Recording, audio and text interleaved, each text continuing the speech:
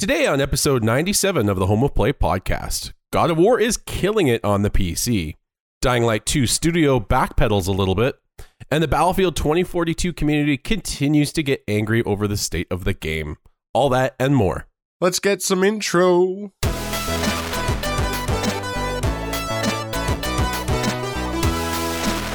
Happy Monday, everybody. Welcome back to episode 97 of the Home of Play podcast, where every Monday the two best friends join forces to give you the latest in PlayStation rumors, news, reviews, and that is because we are the true PlayStation fans. I'm your host, Steven. With me, I'm joined by the king of platinum trophies himself, Christopher. Hello, hello. The Home of Play podcast is a self-supported podcast. We don't include any of that bias or paid for opinion stuff that you do not need here. This allows us to bring you the PlayStation news that you actually need or want to know. All of our content is free for you to enjoy at your leisure. We only ask you to help support the show by subscribing to the Home of Play podcast, telling your friends, family, and the Vikings about the show, and they can find us on all your favorite podcast services of choice, such as Spotify, Apple, or Amazon. Every month we're growing. It's all because you love the gaming homies, helping to spread the cause with the power of word of mouth. If you have any comments, questions, or complaints, please send any of those to our email address, homeofplaypodcast@gmail.com, and then we can read your questions on the show or alone in private while we discuss the God of War just owning the PC like Chris said in the intro. So, before we get all our news articles today, I believe we should talk about what we've been doing this last week, and we will start with Chris as usual. Nothing too much new. I know I become a repeated record, but I'm kind of into the repetitive multiplayer games that I've been playing, but lots of TFT as usual. PUBG, that game just went free to play, so there's a whole bunch of new people joining that community to destroy. So that's been not too bad. For people who own the game originally, it looks like that you get free premium currency, which is kind of nice. So I was able to buy a couple of motes. I bought the Matrix dodge, where you lean back and dodge bullets. It's pretty cool. I don't know if it works. I haven't tried it in a live situation, but it probably doesn't work. Other than that, I've been playing lots of Gloomhaven, tabletop version and the digital Steam version. I don't know. I'm just so into that game. I just love it. It's great. It's great. If you don't know what Gloomhaven is, take a look at it. It's a massive board game. I highly recommend it. If anything, Tabletop Simulator is a good version of it. There's a good modded version, I guess, or added version, whatever you call it, that it does a pretty good job. We do use a companion app with it to track some of the stats, but it works really well once you get in the flow. And if you don't want to do that and you want it done all automatically, you could download the Steam version, which is great as well. The only other thing I did that was new, and it was actually new yesterday, which is I convinced a couple people in my gaming group to pick up Project Zomboid. I saw that the game finally added multiplayer mode, which is interesting.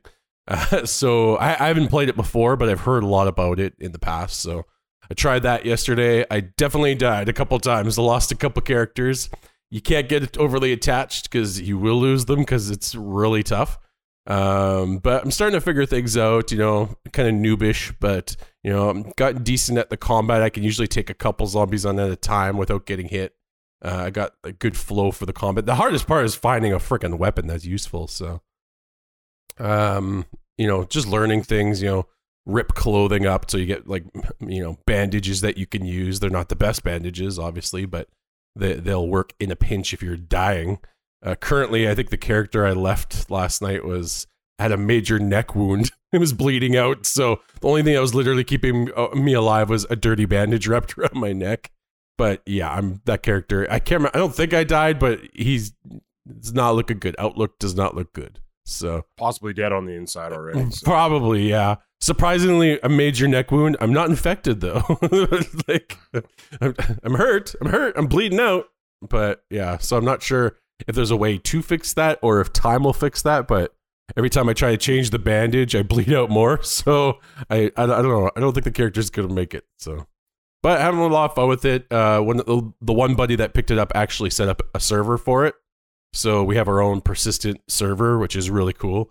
So you can, if you can't find each other, eventually you'll find one another just because you'll come across piles of dead bodies in places. So it's I feel like one of my buddies has been in this location before. So that's kind of neat.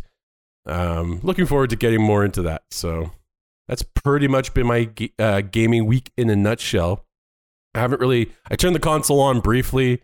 I saw nobody else was on, and I'm like, Not that I would play anything multiplayer right now anyway on the console, but I just didn't feel like playing Deathloop or anything really. So That's a perfect 10 out of 10 game. What are you talking about? it's a wiener.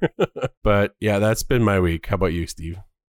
My week has been very stale as well. I think I'm just still in that rut where I don't know what's going to happen until February starts actually giving us games. But currently I think I was so bored on Wednesday that like yourself, I turn on the console, I glaze through the deals and to see, if there was anything new, nothing that interests me. But, again, the problem always is I've probably already purchased everything I want. So then I moved on and I was like, what else can I do? Oh my gosh, I'm so bored. I'm so desperate. And I did something I didn't think I'd ever do. And that was download Halo Infinite on my PC and give the free multiplayer a try because I had nothing to lose. It's free. And I just downloaded from Steam. And I played about 5 rounds of that until I realized, yeah, it's Halo. And, that speaks to the people that enjoy it. I understand that, but it's just not my type of first-person shooter, which I'm not even the biggest first-person shooter guy out there, but I definitely just don't love the whole pick up everything. And like even the one that surprised me the most was the grappling hook edition. I thought would be treated a little better, but it's also a consumable for some reason. So you have to run around. You basically have to memorize these maps to figure out where any of the weapons are. And I kind of just said balls to that and decided to just run around. And I found out the ultimate combo in Halo is pop, pop, punch. And I ended up being like, I haven't played a Halo. And I kid you not, I haven't played a Halo since the original Xbox. I think it was Halo 2. And somehow I was like top 3 of every round I played. And it was all because just pop up punch. Apparently that's all you have to do in Halo to be a god. So yeah, I don't know. It was fine. It was whatever. It was just a little underwhelming. I thought the grappling hook would be way cooler. And I know my games were having issues with population. For some reason, I just couldn't find a full game to save my life. So I don't know if that speaks to how it's doing on PC. I'm a little confused. I thought it was doing a lot better than that. Or I was just having weird server issues and maybe I just couldn't find a server that was full, but whatever. It was an experience and, yeah, I already uninstalled it, but the one I will try to be positive. It performed. I was playing it at like 130 some frames per second. I had everything set to high, so I will say like it's refreshing to see a game come out, especially a first-person shooter, and actually work. So through all my criticisms, there's still something nice to be said. So there you go. I'll balance it out. Yeah, I'd say the game definitely functions 100%. So. And considering it's free, it really makes Battlefield look that much worse. It's like, Yeah. And I can confirm his score because he did send me a screenshot of his scoreboard. I was like, nobody's going to believe. Yeah, no one's going to believe that this actually happened. So I better take pictures. I was doing pretty good myself on when I tried it before you, I think the week or two before you. And my problem, I think, with it was just the progression. There doesn't feel like you're progressing to anything. Like there's like a battle pass sort of thing, and you're progressing into buying the battle pass. Pretty much. Like you earn your currency so slow, which they've mentioned before, but whatever. And then the things you get are kind of meh, and it's like there's just no, I don't know what it is.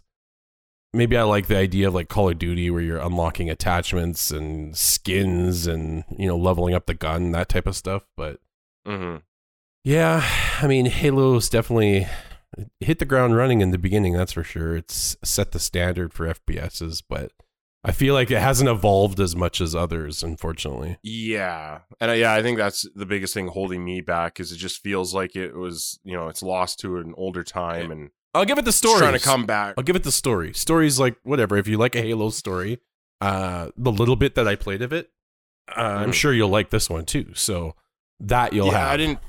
I won't even speak to that because I just tried the multiplayer. Yeah. I will also say I thought the maps were a little too generic.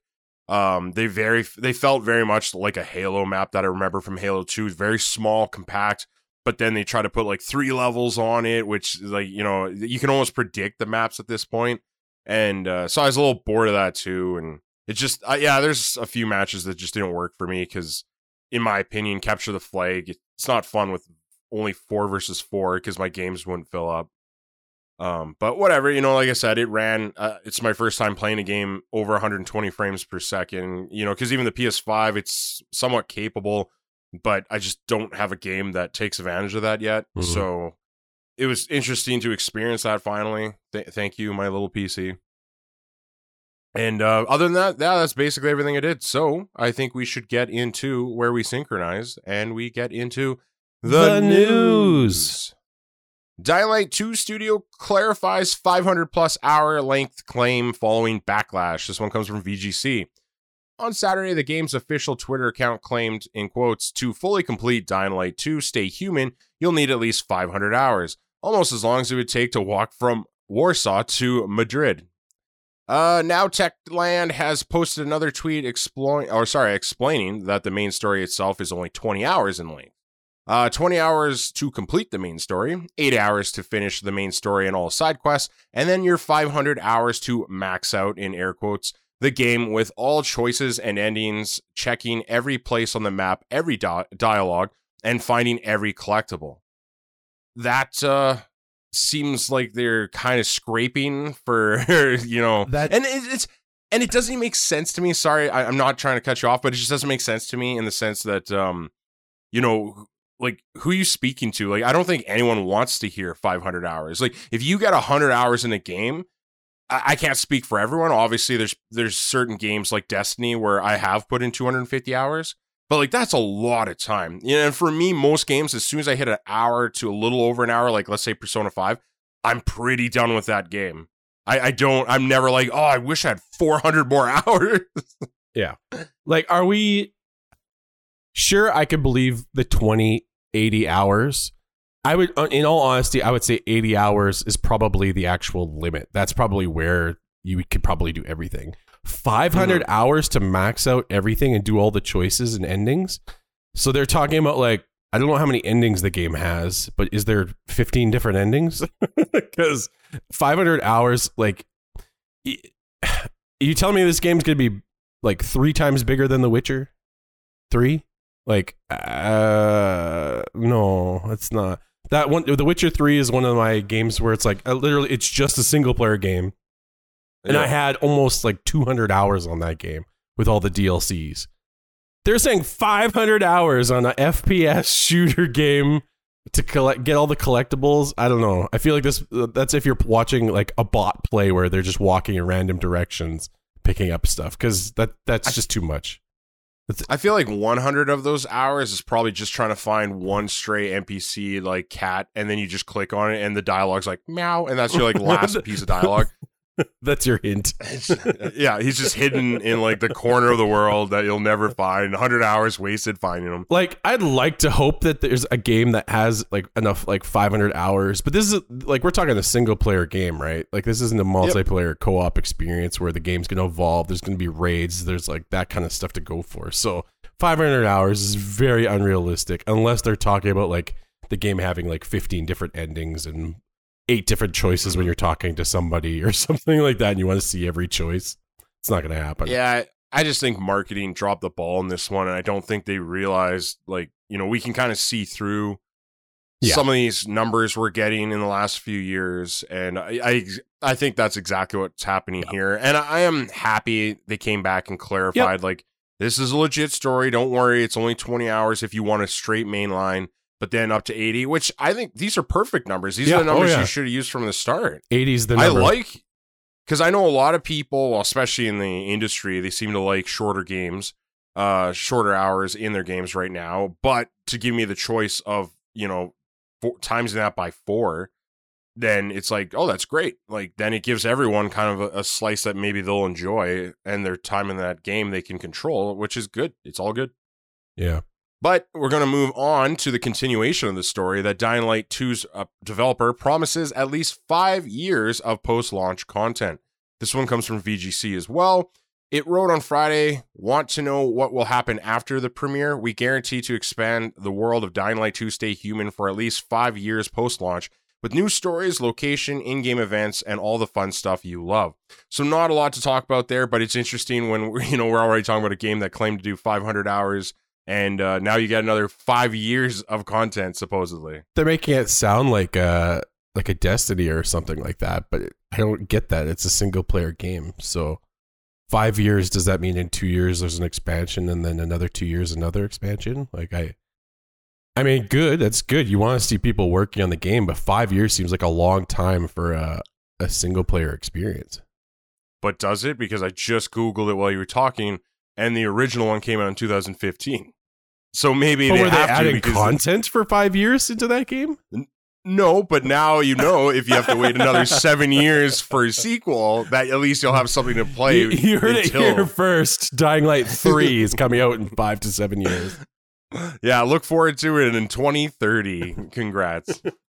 It's gone gold in 2029. Oh, man. So we'll move on again. PlayStation is phasing out PS Now gift cards amid speculation of Game Pass style-like service. This one comes from IGN. Chris. Following reports that PlayStation is asking UK retailers to begin removing PS Now retail cards, PlayStation has confirmed that it is streamlining its gift card offerings. According to a message sent out by game store retailers to staff, UK stores were asked to remove PlayStation Now subscription cards by January 21st. In a statement to IGN, PlayStation says, globally, we are moving from PlayStation Now gift cards to focus on our current cash denomination, PlayStation gift cards, which can be redeemed for PlayStation Now. So I don't know, I never had these gift cards for PlayStation Now, mostly because I didn't care about the service, but were they like month-to-month subscription cards, or were they like actual like currency of something, like $50 worth of PlayStation Now? I can only speculate, honestly, and I believe there's probably options just like you have with PlayStation Plus. Mm-hmm. So I assume you probably had month, maybe 3 months in a year. Again, I'm speculating. I could be totally wrong, but I just have a hard time believing they're wasting cards for like 1 month of PlayStation Now, especially when they probably want you to commit a little bit more than 1 month. So at minimum, they had to be 3 months. I mean, I'm not saying 1 month is impossible, but I would assume you'd want 3 months to a year. Yeah. I mean, I guess the big takeaway from this is that we should be expecting some changes, hopefully, with PlayStation Now service over the next month or two then. And that's, I think, the main headline of this is that it's not so much about, oh no, like grab your cards now for a service that's basically going to be dead in the water real soon. Yeah. But more about getting us hyped because, yeah, it does seem that this could be coming in sooner than later. You know, there are these rumors going around that there might be some PlayStation shows coming, state of plays in February. I'm hearing rumors that there might even be two, like one in February and one either earlier, like slightly earlier or slightly later, but not too far in between. And it could be, you know, I definitely think one's going to be another, here's Horizon, like you haven't seen enough of this game yet. And then I think the other might, and this is again pure speculation, but the other one might actually talk about this new service, and then maybe it is coming out sooner than we think. Yeah, I'm not going to tell anyone. Yeah, and I'm not going to tell anyone that's coming out in February. I don't honestly. I have a hard time believing they would release this that close to Horizon. I think they would want to give it its own spot and, you know, let everyone get psyched for that, play that, and then maybe when excitement is dwindling after that, then you come back with another great announcement like this, and just give it some room to breathe, basically. So yeah, we'll have to see how it all falls out, but sounds pretty cool to me. I'm excited to see what this service is. I'm excited to, even though a lot of people are trying to tear it apart online and whine about this 3-tiered service, I'm like, I might do it. We'll see. It depends what the offerings are, right? Like, I'm not going to blindly say I'm, a diehard fan of this service that doesn't exist yet. So yeah, no, I think I'm looking forward to the new service to see what kind of things. Like, there's so many things, right? Like, there's things we talked about in the past about like what's going to happen with Crunchyroll. Are they going to combine a pass with that at some point? Are they going to, do something with Netflix and then maybe combine a pass with that? And there's so many options that could be coming. That's just, I hope it's more something special, but then again, it could just be something basic, your PlayStation Plus, PlayStation Plus and PlayStation Now, and whatever the third option is, some retro game pass to old PlayStation games or something. So I'm excited to see what comes from it. But yeah, PlayStation Now, like, as it was not a service for you or I, because like I said, like we've said in the past, if there was a game that we really wanted to play, we would have already owned it probably at that point. And the PlayStation Now would be like, I think PlayStation Now might be good for maybe more of a casual gamer, because then it's just a pay for the membership and you have access to tons of different games to jump between. That could, especially could be an now option. with the downloadable PS4 games. Yeah. So I feel like it's better now than it's ever been. When I first tried it, I think it only had PS3 games still, and obviously that means just streaming. And at the time, I didn't have the internet speed I have now, so I just there's some little latency issues. It wasn't the worst experience I've ever had, but it just wasn't great. And it worked on some games, like RPGs. The latency didn't kill me so much, but there's definitely other, like I think I tried a Mortal Kombat, and you can't play that game with latency. So. But anyway, we'll move on yet again. God of War's director says PlayStation developers badgered Sony to bring their games to PC. This comes from VGC. So in a quote from Corey Barlog, he said, in quotes, "I think it was the collective of studios all over saying that this is a really good idea. We should be looking into this," he replied. "Eventually, I think it reached that tipping point when we had sent so many suggestion box suggestions that they were like, I'm tired of hearing this. Fine, we'll do this." So not a lot here, Chris. Just kind of interesting to see the inner workings behind Sony and, possibly why this finally came to PC.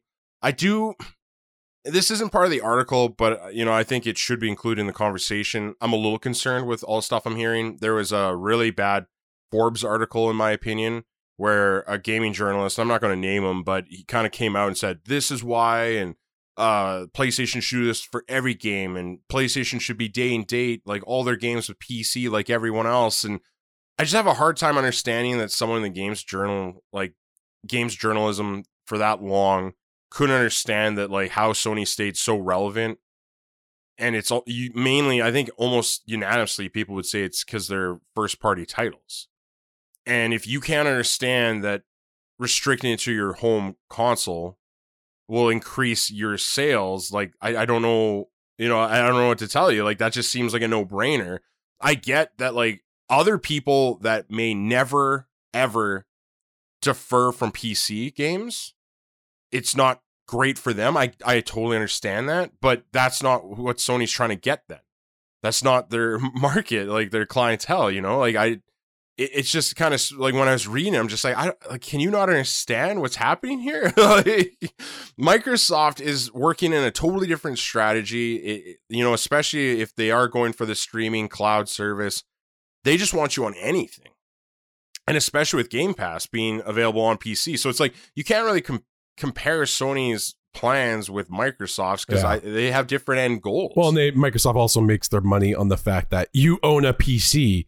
So they're getting money from other avenues, not just console or gaming specifically. So that's pretty interesting article that you're talking about, because it's like, like you're saying, it's a totally different environment on how they make and design and develop the games too. Like Microsoft, they do a console, but they have the support to also give for PC. Sony doesn't have that. They have definitely developers that can do things on PC, but it's not as easy as a transition than it is for Microsoft. Oh, and for sure. And I just think, I feel with God of War, as great as it is to see the praise the PC port's getting, to see players who never played this game before are getting to experience it now. Unfortunately, in the background, you're getting these conversations like, well, this is why Sony should be bringing everything out day and date and yada, yada. And it's just like, I'm happy you guys are getting it. But again, at the same time, I think me and you are both supporters of not even necessarily like as 2 years or 3 years, a gap between, the initial release and the PC port. I'm okay with even just one, but I still think Sony needs to keep some things in-house, and it just makes sense for their ecosystem. And I don't, like, anyone else who is arguing with that, I would have to assume that they have an agenda and they just don't want to buy or have restriction issues with PS5s and so on, and like that, basically. In fact, I'd almost argue too that Sony makes more money doing this delay, this gap, because having like a 2-year gap, let's say it's 2 years, for me, for a top first party game, I probably played that first party game back on console within the first 3 months, maybe, let's say. So 2 years later, because I'm also a PC gamer and, I like playing games on PC too. I could see myself, it's like, hey, the game shows up on sale sometime, maybe on PC. Maybe I'll want to replay the game on PC because, let's be honest, the first-party games are all great. They're all fun. They're all worth playing multiple times. So I'd almost argue that they'd make more money in that sense because then I'm buying it twice now. So. Well, and we know for a fact that Curtis bought a PS5 for Ragnarok. Yeah. Because he knew it wasn't going to be on PC. If that game came on PC, I can guarantee you Curtis wouldn't have bought a PS5. Yeah, no, for sure. So, and I don't think he's the only one like that. I think there's certain people that see Spider-Man, see God of War, see Last of Us, and that's what drives them to get the console because they so badly want to play these games. It's the same reason that people buy Switch. I guarantee you Switch would have way less sales, except for the diehard mobile people, obviously. But I think if they put like Breath of the Wild and, their staple games on PC, it'd be the same reason. So it's just interesting to me that you don't hear the conversation angled towards Nintendo. Yeah. It's like, they're fine with that. They're like, oh yeah, keep your stuff, So anyway, before we spend too much time on that one, let's get to the next one. Hitman Trilogy bundles all games on PS5, PS4 as IO Interactive adds new modes. This one comes from Push Square. The Hitman Trilogy is launching on the PlayStation 5 and 4 on January 20th. The elusive Target Arcade is launching later this month as well. This takes the existing elusive Target missions that have been added to the title over the years and meshes them together, creating brand new multi-kill objectives for you to work through. While these will be permanent additions to the game, you'll get one attempt each day to execute your strategy. Then later in the spring, the developer will roll out Freelancer mode, which grants you the keys to Agent 47's safe house. You'll be able to customize your home as you see fit, purchasing furniture, and I'm picturing Agent 47, designing his house and doing on a chaise lounge. Yeah. Like, yeah. Purchasing furniture and decorations to get your own personal look. From the safe house, you'll be able to take on roguelike-esque contracts, which will see you traveling around the world erasing shady organizations. This will all be rounded out by a new map later in the year, codenamed Rocky. And while there's no specific mention of where this will be set yet, a few brief scenes taken from IO Interactive's reveal video show a beach-like environment at nighttime under the shadow of a storm. Well, Chris, this sounds interesting to me. Mm-hmm. I am a Hitman supporter. I always feel bad because I never finish a Hitman just because the episodic nature of these. I know the second one, I think, released all the content at the same time, if I'm not mistaken. The third one did the same, but they're still meant to be played multiple times in the same level. So you can dump like a crazy amount of hours in these games. And so I never seem to get through them. And even the weirdest story, I'm sure I talked about this on the podcast before, but I kind of find it funny is when I think it was PlayStation Plus gave us Hitman 2 for free. But then Hitman 2 came with all of Hitman 1. So then I remember like, I never finished 1. So I ended up downloading 2, trying to play more Hitman 1's like levels. And then when I finally was done with it, I never actually played 2 at all. And I have I don't know, I guess my thought is I'm scared that, if I buy 3, I'm just going to end up starting 2 because I'll feel like I missed something and then I'll never get to 3. But I do love these games. I think they're super fun. They're super innovative and I look forward to seeing what this is. I think we added in this article too that they did talk about the Hitman reboot trilogy is getting a PC VR support next week. So we already knew there was VR support for the third game, I believe, and now they're going to add it for the whole trilogy, which is just crazy. Another VR game I think we will see in the future come to PSVR 2. So I'm kind of excited to wait and hopefully be able to play this on that as well because I've heard good things about that VR mode. And then on top of that note, I should also add that apparently this trilogy might come day one to Xbox Game Pass. So it's which, normally I kind of like stick my tongue out to, but in this case, I'm like, you know what, with them going independent, leaving Square Enix or like not using them as a publisher anymore, retain the rights to this series, they probably don't have a crap ton of money. And even though I think it still did fairly well, I'm sure they're not like the lights aren't flickering because they're about to lose power. I just think I'm like, okay, I kind of understand why you guys would do this, and it's fine. I'll still support you by paying real money and not 33 cents a month. Yeah, no, I'm a big fan of the Hitman series in a way. The more recent trilogy, which, I mean, maybe that's what people know more. I just haven't gotten into it as much. The first one, because of the episodic nature, it didn't interest me as much. I think the second and third one did remedy that, but I haven't had the interest to go back yet to go for that anyway. But all the original Hitmans, I freaking love them. Hitman 2, Blood Money. I can't even name them all. There were so many, but I had a lot of fun with those older ones. So I'm happy to see the series is doing some interesting things. Yeah, I'm excited to see this. I think this is a good bundle to throw together, especially with all the new modes and everything. So it's almost like a Game of Year edition without it being a Game of Year edition. And then I guess the other thing I should note too is I do believe the holiday sale's still going on. And so if you're interested in Hitman 3, I think it's on a really good deal. Like I'm actually thinking after this recording, I might pick it up.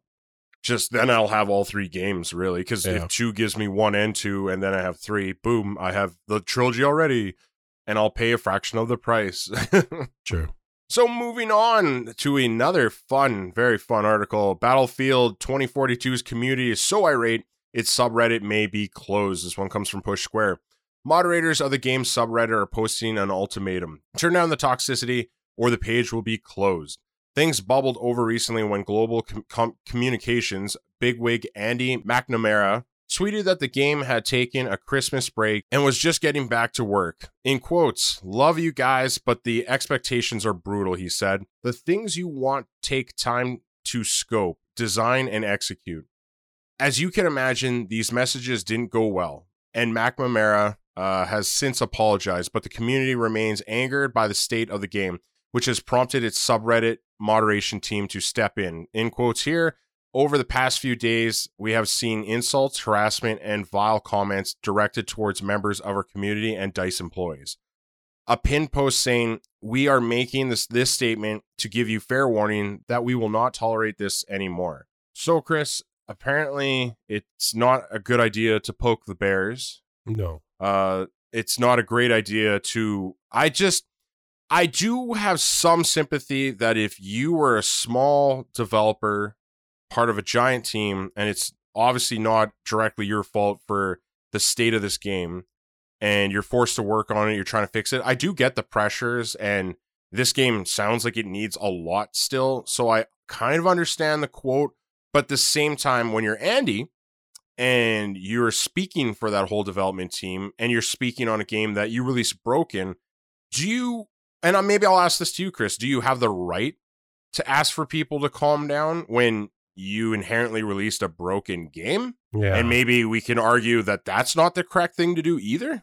I don't think so. The problem is so much bigger than just it was his call type thing. Like, the publishers are trying to push these games out yearly or at least every other year. And there's such a time crunch and there's so many deadlines for them to do. And they themselves know that these games probably aren't functioning 100% properly. They have to know at this point.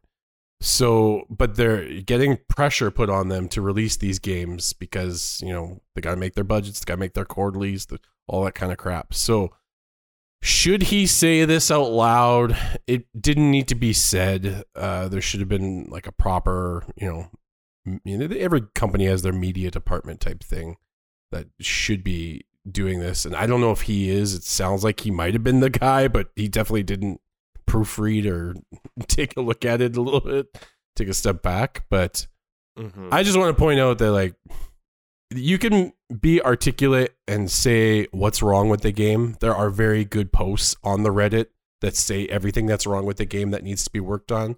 When you start going and attacking these people and harassing community members, because, you guys got to understand, there's people out there that are going to say, I love the game.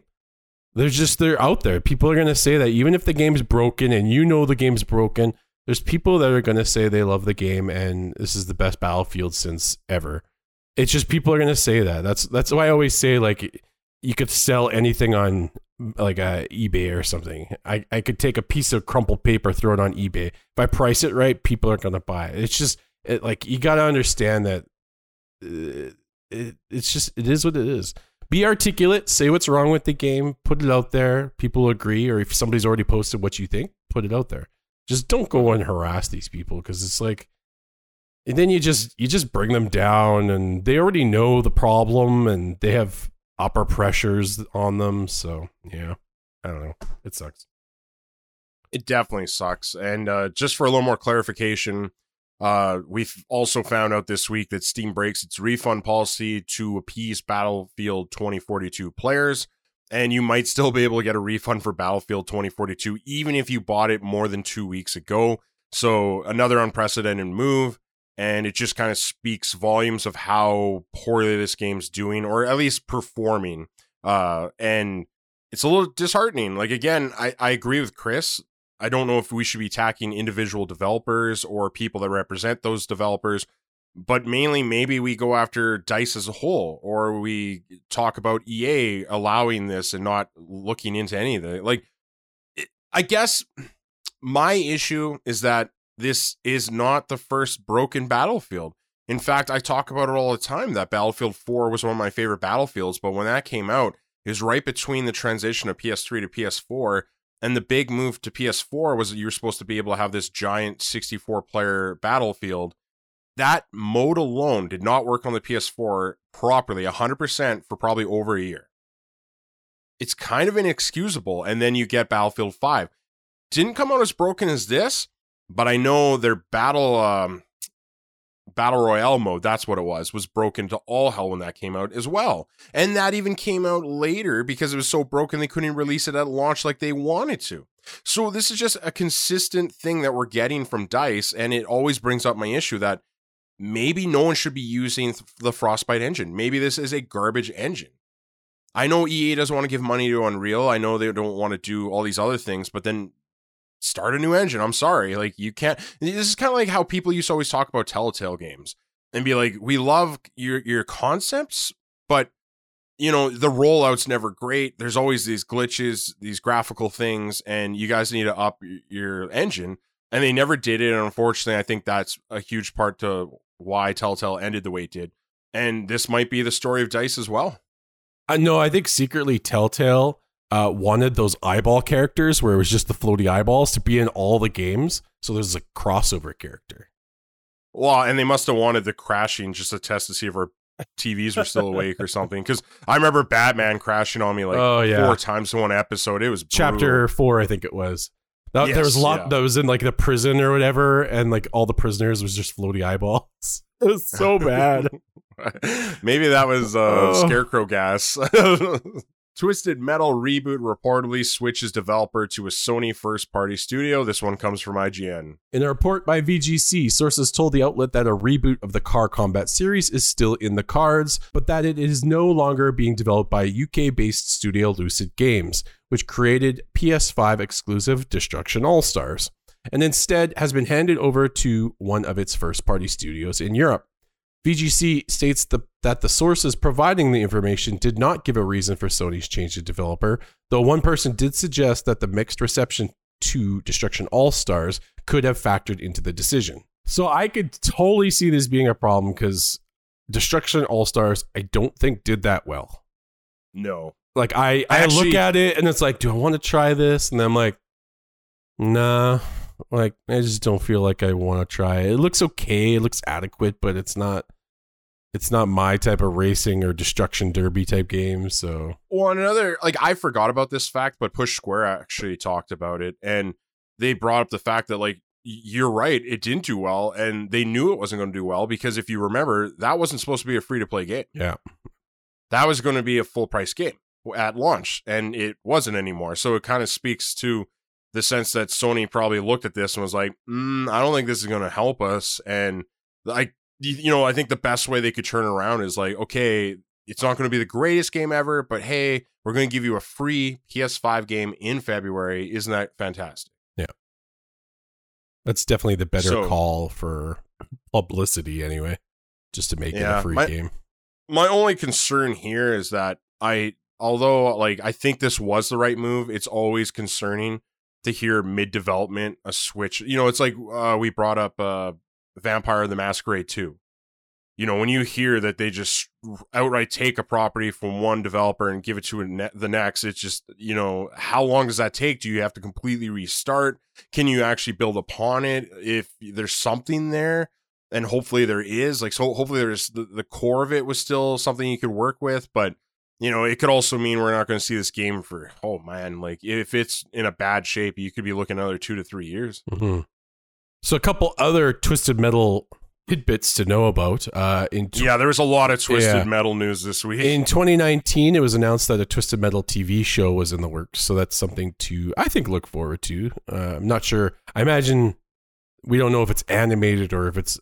No, it's live action. Is it live action? I think it's supposed to have Anthony Mackie, if I'm correct. Oh, okay.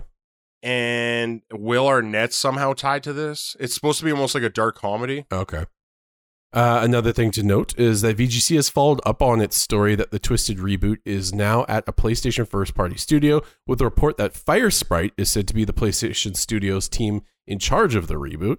So that's interesting to know. So this is exciting. It's one of the new recently acquired studios for PlayStation. We already know they kind of have their hands full because last week we talked about how they're doing the Horizon VR game. So this is a very busy development now. And to make another connection, driving, that type of thing, as spotted by Resetera user Matt Southern, the director of various MotorStorm games, plus the original pitcher for Drive Club, has this month left his role as game director at Lucid to take on the same role at Firesprite.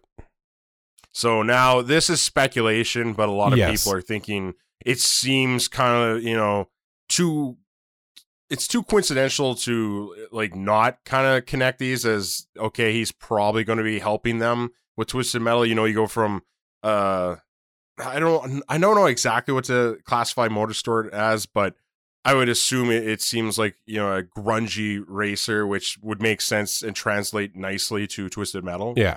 So, again, that part's speculation, but it kind of seems like a no-brainer in my opinion. Mm-hmm. So a lot of stuff going on for Twisted Metal this week. That is for freaking sure. Mm-hmm.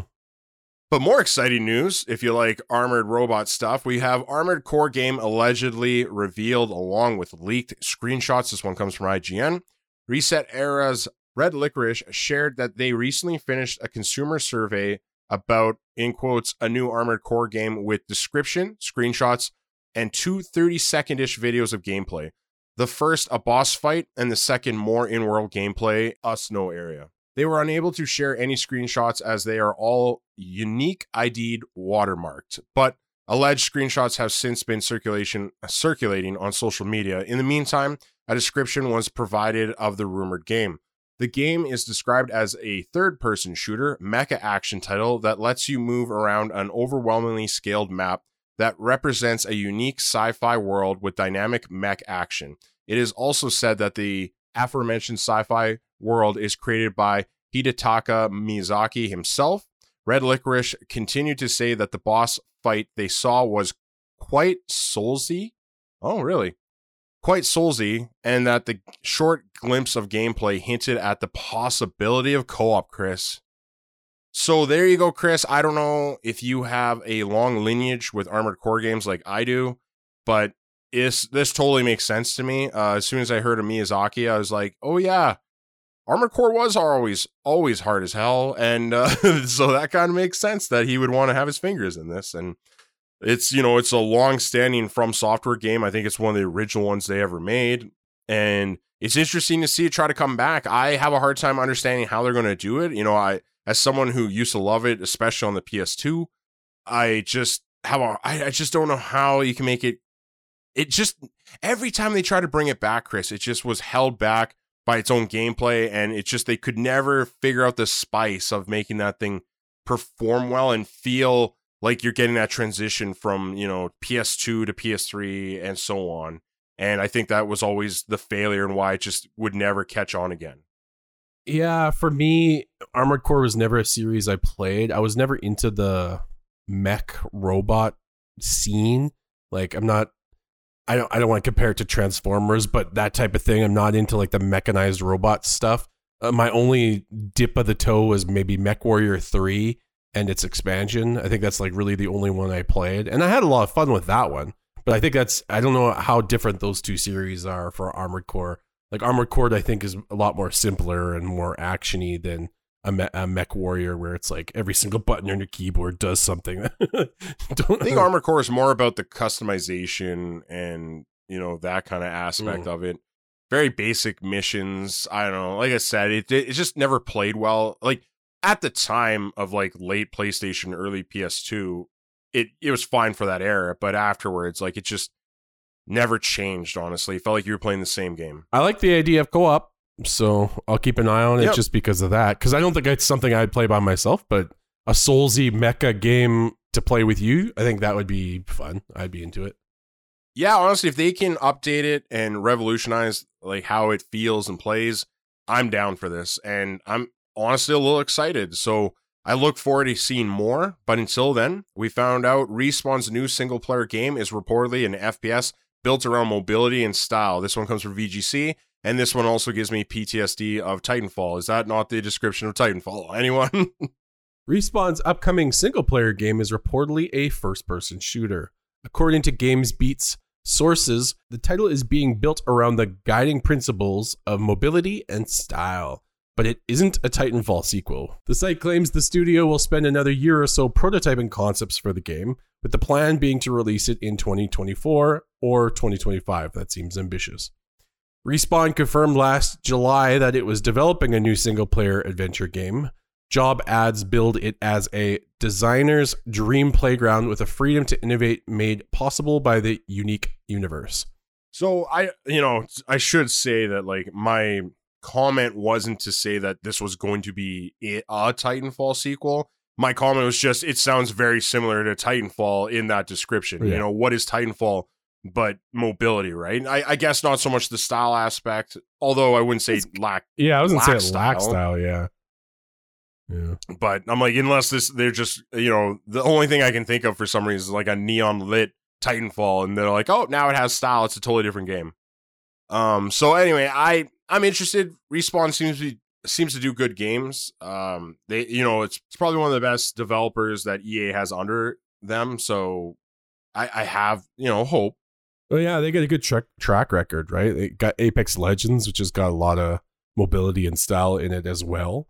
And then they got, hey, the winner that was Star Wars Jedi Fallen Order, right? So it's like they've got a good track record. So I'm willing to give them the benefit of the doubt that this will probably be a good one. Not that I want to even offer them benefit of the doubt, but it's like, yeah, it's probably going to be good. So yep. So yeah, I don't know. At least we have the Jedi Fallen Order 2 as a buffer between the length it's going to take for this game to come out. So it's not too disheartening. So that's also nice. We also have a little more information. The creative director of Respawn's upcoming single-player action game has left the company. And so they're referring to this game, by the way. Mohammed Alavi stated on his LinkedIn page on Tuesday that he was leaving to seek his next adventure. In quotes, "Today's bittersweet. I'm excited about my next adventure, but I'm sad about leaving behind a family. It is an end of an era." So, as much as we're excited to see Respawn's next game, I guess the caveat is that it doesn't seem like it might be in a good place currently when your creative director, who has almost, you know, ruling authority over this, it doesn't want to be a part of it anymore. So I'm a little worried, is that Respawn's upper management, is that EA, you know, kind of interfering too much. Either way, I mean, I think it's still early enough that this doesn't mean it's completely doomed, but it's not the greatest place to start a project. A Horizon Forbidden West build has leaked weeks before release. This one comes from VGC. On Monday, images of what was claimed to be the PS4 version of the PlayStation exclusive sequel began circulating on social media. VGC has since been told that the leaked build is indeed legitimate and, other than some missing art assets, contains the entire code content planned for the final game. Not a big one here, but just one I felt was important to add to the show to warn everybody that, you know, I don't think you're going to be bombarded by spoilers, but just be cautious as all hell if you don't want to get spoiled by this game. Or for this game, I should say. Mm-hmm. So anyway, we can move on. That doesn't have to be a huge thing. Sony has decided to keep making PS4 due to PS5 shortages. It's claimed. This one comes from VGC as well. Sony has reportedly extended production of its last-gen PlayStation 4 console as PlayStation 5 remains in scarce supply due to component constraints. That's according to a new report by Bloomberg, which claims that the corporation had planned to stop making PS4 consoles last year, but has now told assembly partners it will continue making the console through 2022. The decision will see the creation of around 1 million PS4 units this year, it's claimed, and offset some of the pressure on the PlayStation 5 production, which requires more advanced chips. A Sony spokesperson confirmed PS4 production would continue this year. It is one of the best-selling consoles ever, and there is always crossover between generations, the company said. I don't know if this is going to help. Like, I think the thing is people want the PS5. Is there like a need for PlayStation 4s? I don't know. I think everybody that has a PlayStation 4 at this point. Chris, my friend, I love you to death. But you're absolutely wrong, because if you want an OLED TV right now, nothing like a 4K OLED, and it's not in stock, there's nothing better than being offered a plasma 1080p TV. It just makes sense, right? You'll just go down and you'll buy the cheaper 1080p TV to take care of your 4K needs. Yes, Chris, you're absolutely right. You. This is stupid. I don't understand what's going on. I just feel like I get it. I guess they figured they have to make something. Like, I just, when I read this, I was kind of like, oh man, like either you think we're really stupid or it's the opposite. And I just don't understand how this got through talks on the table, honestly. I feel like this is offsetting people's PS4s that are breaking. And people have to rebuy it. So I guess, but would you even would they even want to rebuy one though? Because if you're guaranteed that all your PS4 games work for PS5, if your PS4 broke right now, would you not also just like try to get a PS5? Yeah, I don't understand the logic. I don't think there is logic beyond this. I think you're right on that. Because it's like if I want a PS5 and it's like, oh, there's no PS5s at the store. Oh, but there's a PS4. I mean, I already have one at home, but I should buy this PS4. It's like. It's just, to me, it's like, do they not understand that like a PS5 is a PS5 and a PS4 is a last gen console? Like, are they trying to compare that? There's like, well, there's the Series X and the Series S, and I'm like, yeah, it's not like the Series S is a weird thing, and it's not, in my opinion, truly next gen, other than the fact that it has an SSD. But you guys trying to sell a PS4 like it's an Xbox One or Series S. It's not the same thing. No. It's not apples to apples. Like a PS5 discless to a PS5 with a disc, it's the same damn console. So it's like, it's so weird. And it's just, I don't know. The other thing I think we can take from this though, and the most concerning part, other than the weird ideas being tossed around at Sony, is like, we're going to see cross-generation games for way longer than we thought originally, and that is so upsetting to me. Yeah. Right now, I'm just going to call it, but expect to see every first-party game on PS4. If they're going to keep making PS4s right now, like, you're not going to do that with no games coming out for it. Yeah, at least another 2 years of this, probably. Yeah, you're probably right on with that. So, look forward to Last of Us 3 on the PS4. Okay, moving on. Updated PlayStation patent has fans in backwards compatibility frenzy, but it's a reach. This one comes from Push Square. A newly updated patent registered by PlayStation 5 and PlayStation 4 architect Mark Cerny currently has hopeful fans in a bit of a frenzy. Basically, it's a backwards compatibility patent, a way for PlayStation consoles to play games from previous generations meant for older hardware. It was very recently re-registered on the 6th of January 2022 and is now doing the rounds on Twitter. Needless to say, the timing has everyone thinking that it has something to do with the heavily rumored PS Plus overhaul, which could supposedly include a premium tier that gives subscribers access to PS1, PS2, and PS3 titles on PS5. We should state, and this is an addition to the story, this patent was originally filed in 2015 before the launch of the PS4 Pro, detailing the way the PS4 games could run better on Sony's more powerful system. Likewise, it's described the kind of backwards compatibility that the PS5 is already capable of, namely its ability to play PS4 titles. So it does seem people kind of took something that sounded great and ran with it without actually reading the subtext. And the subtext seems like it's just a re-registration of the same patent. Yeah. I mean, I think they're also like trying to line up all the rumors together to say, hey, this is making more sense now, right? this whole tier 3 of the PlayStation Plus subscription that'll give you access to all PlayStation 1, 2, and 3 games. They're trying to make the narrative line up and make sense. And I agree with them. These rumors and things are all lining up to make sense. Is it going to happen? I hope. I think I would be willing to pay that extra fee to play some of those older games for sure. Especially if you get access to a whole database of them. Why not? That sounds fantastic. Is that going to happen? I don't know. Well, even in the morning before we hit the record button, I didn't include in this episode, but there's even more weird things where people are noticing PS3 games on the PS5 store, but instead of like sending you to PlayStation Now, it has like a price on it. So a lot of people are also taking that and running with it and being like, oh, that's like another part of this patent and another part of the revised PlayStation Plus and all this stuff. And it's like, no, this has happened before. And again, I think it's a lot of people just looking for something that's not really there and just trying to make it fit. You know, it's like when you bend, well, I'm not sure any psychopath does this, but you bend and break pieces to a puzzle just to make it fit. If you do that, you're a crazy person and you should get checked up on. But anyway, we got through all our news, Chris. That means it is time for review roundup. That's right. We're finally returning to review roundup. We haven't had anything to review in a long time. So we start this week with God of War for PC. It's sitting at a 93 critic score. We have 50 positive, 1 mixed. Whoever mixed that is a crazy person, and I will be coming to your house real soon. Then the user score doesn't have a score. It's just been released too recently. And then again, after that, we have Monster Hunter Rise on PC. This one comes at 87 critic score, 29 positive. And then on user score, it's 8.4 with only 7 reviews currently. But I'm sure that's going on strong. So that is all we had for review roundup this week. Again, wait till February. We're going to have a lot more stuff coming out in February. I'm looking forward to that month. That month is going to be good on my tongue. Why? Because I get Dying Light. I get Dying Light at the start.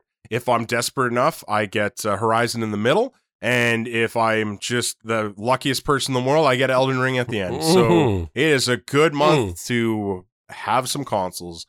Anyway, we're moving on to homework because we're basically done with the show. And what is homework? Homework is when we don't have enough time in the show to get through everything that happened this week. So we give you the article names, the headlines of those articles, where you can find those articles, and then guess what? You can go educate yourselves. So we're going to start with, after being literally too popular to handle, Final Fantasy XIV is going back on sale later this month. That one comes from IGN, and it's coming back January 25th, supposedly. Konami's debut NFT auction earned over $162,000. This one comes from VGC. Hear my eye roll. Yeah, I'm like, way to just steal from your fans for pictures that, like, you can right now go, I can't remember what site had one of the most expensive pieces, and you can just print screen on it, and then you have it too, and hooray, this isn't a Ponzi scheme at all. You.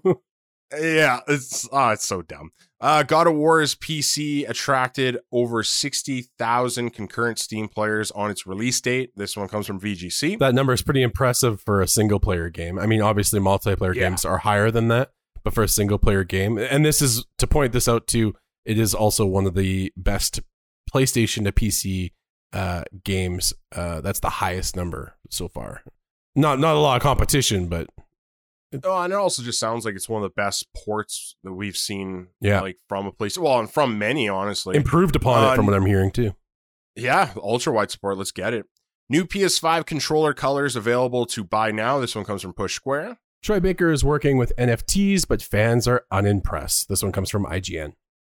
What? Who would have thought Troy Baker would try to take your money? Oh, but his counter argument is, but it's art. But it's art. I'm like, really? You guys releasing the Mona Lisa? You guys got some Van Goghs in there? Oh, you don't. You have crappy, uninspired pieces of dog turds that you just, oh man, I can't even get into it. It's dog turds. You don't want Troy Baker's sweet nothings in your ear when you're going to sleep? Can you imagine, like, I own, like, what, a sense of him doing, like, a voice? ASMR. I'm like, I can record voices too. Like, again, like, it's just, I don't know, nothing makes sense anymore, Chris. Just end me. And yet we still find NFT articles every week. Sega has registered a trademark in Japan for Sega NFT. Damn it! It got me again. This one comes from VGC. Take-Two may have hinted at GTA 6's planned release window. This one comes from VGC.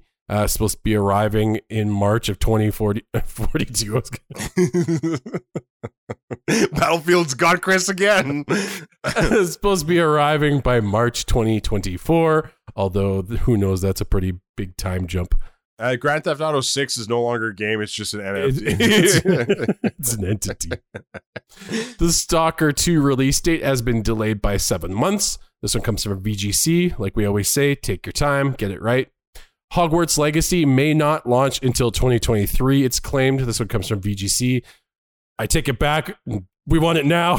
If that game gets delayed into another year, I'm just going to be so distraught. I seen that original video I sent to you, I think like 2 weeks ago. Yeah. So long ago. Like, just freaking release it. Like, this is the true definition of development hell if it doesn't come out for yet another year. So we got through all our homework. We got through the entire show. So yet again, let me just say, your time is the most valuable currency. We appreciate that you spend any of that on us. It humbles us. It's amazing. Thank you. And until next Monday, goodbye. Bye, guys.